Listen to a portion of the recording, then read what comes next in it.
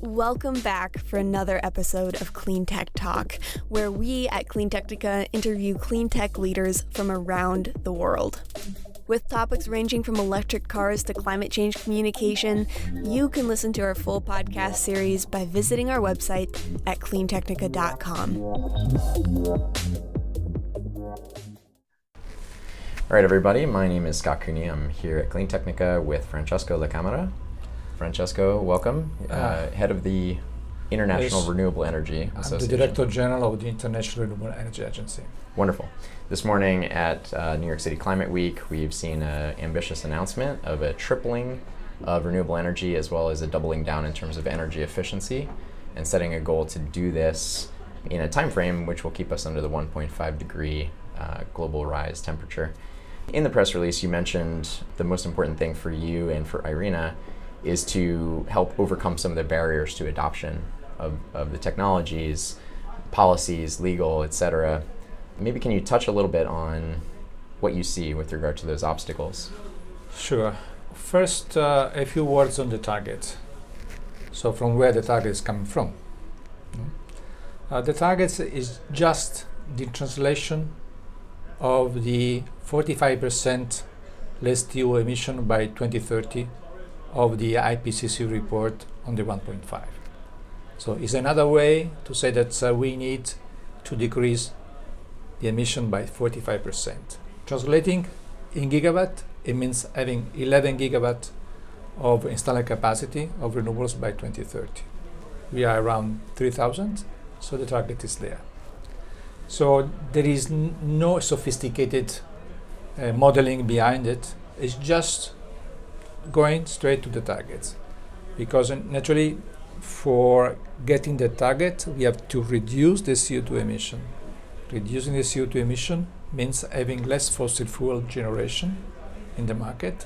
So for avoiding disruption we have to substituting that's energy that we will miss from CO2 that's provide for more CO2 emission, and substituting with renewables, and we have also to satisfy the increasing demand.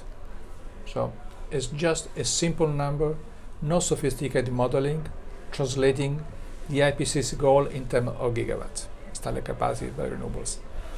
You know, as I've been said this morning, until we have 30, 35, 40% of renewables in the system, this could be still supported with some difficulties by the existing supporting structure. When we talk about supporting structure, we mean the physical infrastructure that make possible for where the reserve of oil gas are to come to my home, eating my work in my home, cooling my home. All this structure is physical. It's also the legal part. How is possible the markets work for making it possible for me having my heating and cooling system home? And there are also the institutional capacity and the skilled workforce for making this possible. So now the fact is that this system supporting the old centralized system and based on fossil fuel should be adapting for supporting the new energy system that is coming, largely based on renewables, complemented by hydrogen, mainly green hydrogen, and the sustainable use of biomass. This means that we have to renew and update in some place to build the infrastructure that is compatible with the new energy. What does it mean? It means that we need a green system that is interconnected, is flexible, is balanced. We need also the legal environment, that means the market design, policy in place, cut fossil fuels, subsidies, things like this, permitting, all this legal aspect should be there, pointing at the new system and not the old one. And then the third aspect is the institutional capacity and the skilled workforce. These are the three barriers, and we are building our narrative for the COP28 on this basis. Because in the COP28, the stock take will say, oh, we are not on track. It's there. We are going for a much increase in the temperature. So we have to say, setting the target and how the target could be achieved. What kind of policy, capacity, physical structure we need for it. Sure. And the physical infrastructure, we need to modernize the grid in so many ways. You mentioned during the talk about pipelines and sea trade and all the things that are physical infrastructure with regard to that. All of that stuff needs to be there before the renewable energy can kind of come onto the grid. We cannot say before, but we have to start now. In concert. And also it's important that another aspect that we wish to focus is the role of the multilateral financial systems in this respect. Yep. As Europe was able to reborn after the Second World War, continent as Africa and Southeast Asia, going for building the infrastructure that you need will be a kind of new deal for making possible development, working for the new energy system that is coming. So that's that we ask for COP28, ask the multilateral financial system to focus on building the physical infrastructure that we need. Okay, great. Hello, clean tech enthusiasts. If you enjoy CleanTech Talk and CleanTechnica, please consider pitching in a few dollars a month at cleantechnica.com/support. That's cleantechnica.com/support, where you can sign up in seconds with a credit card, pitch in a few dollars a month, or whatever you like. Some people actually contribute $100 a month to help us cover climate change and clean tech and try to help the world one word at a time. Thank you. And you mentioned also financing and how many pension funds out there want to be able to... There is sometimes also the cost of the money that is high for the developed country. Is high first because there is no market. So it's very risky in this point of view. So naturally a company that knows how much of its electricity can sell, then the cost of money is higher. So there is a symptom, but it's not the structural cause. So the infrastructure and also the legal environment, because sometimes you have a barrier on this aspect, on how you can merge, how you can leverage local money, foreign investment. All this should be considered in a holistic approach where the legal environment is key.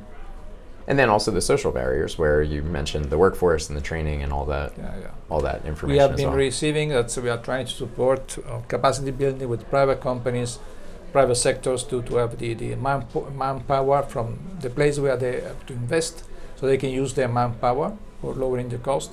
So it's very, very important. We have not yet the university degrees, we have not the capacity building that is focusing on the new energy system.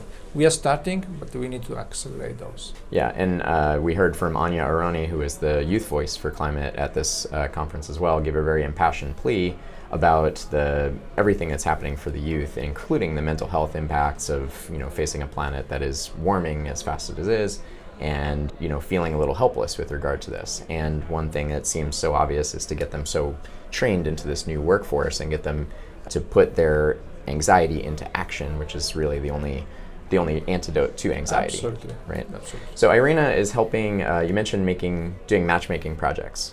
Also, we have our knowledge product. We are supporting countries build their own policies. We have supported 84 countries in presenting the national determined contribution to the COP. We will be surely working on the renew or on the update of this commitment. So we have our knowledge-based product working on policies, and this makes also possible to work on projects because we are supporting countries in building the framework for projects. So now we have been able to build a pipeline. We have two initiatives, the Climate Investment Platform. We have more than 330 partners. We are receiving projects daily. We work on those projects with the proponent, trying to assess the first assessment of bankability. And now we have also built the Energy Transition Accelerating Financing Platform. That is a team of partners, including the Asian Infrastructure Investment Bank. We have Mazda, that is the agency of the EU investing in renewables. We have the Abu Dhabi Fund for Development. We have Swiss Re, that is an insurance company. We have the OPEC Fund that is joining. We have the Inter-American Development Bank. We have the MIGA of the World Bank that is joining, and the HSBC Bank that is joining too. So the Caribbean Fund. So we are building a structure that is organized in a way that is not bureaucratic. So we are just supporting the proponent.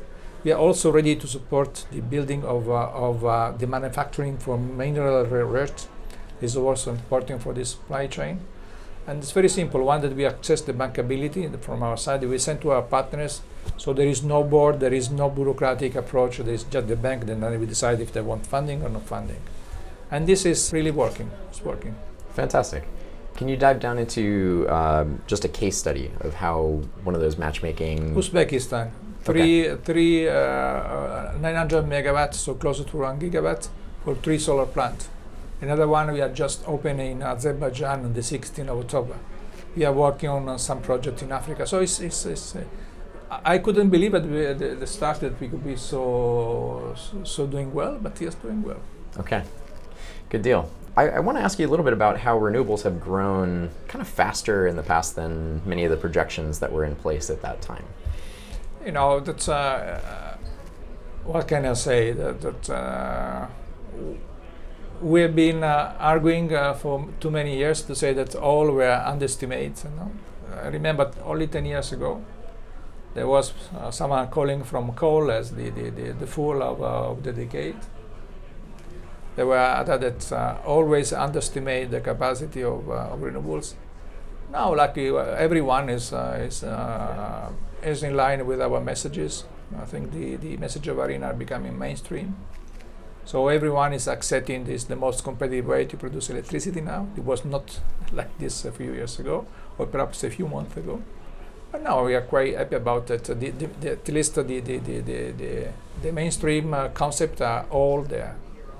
Naturally, still we have to be ready to monitor, because it's a slippery path, naturally, because it's challenging. It needs really a great effort. Will be not easy at all to achieve the goal of the Paris Agreement. We have to work collectively, enhance the international cooperation, rewrite the way international cooperation works. So we hope that we can make it. Okay. One last question for you, and I'm genuinely curious how you see the misinformation campaigns that are out there with regard to climate denialism, challenges with regard to understanding the science and renewables. And they are losing. They are losing ground. Yeah. You know, that's the G7 come accepting our targets. The G20 has received our call, making their call. They also mentioned the trillion investment we need. So the African summit has been a tremendous success. The new African leadership is making the difference. So it's looked like everyone is on board. This doesn't mean that we have succeeded, but it means that we are in a different situation than 2 years ago. Okay, so you feel like the tables have turned a little bit. We've the landscape reached a bit of an inflection point. Our impression is the landscape has changed. Okay. In respect, where 3 years ago we have started to call for the triple of renewables. Someone was smiling 3 years ago. 2 years ago they were saying, not smiling but looking at this. Now they all believe that is the key targets. That's good. So something has changed. Now they're smiling genuinely.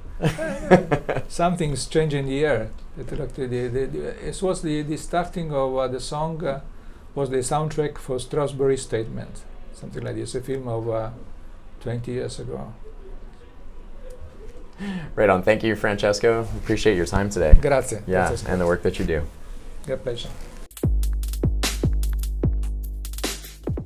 Thank you for listening to Clean Tech Talk. Join us next time to get your electric fix.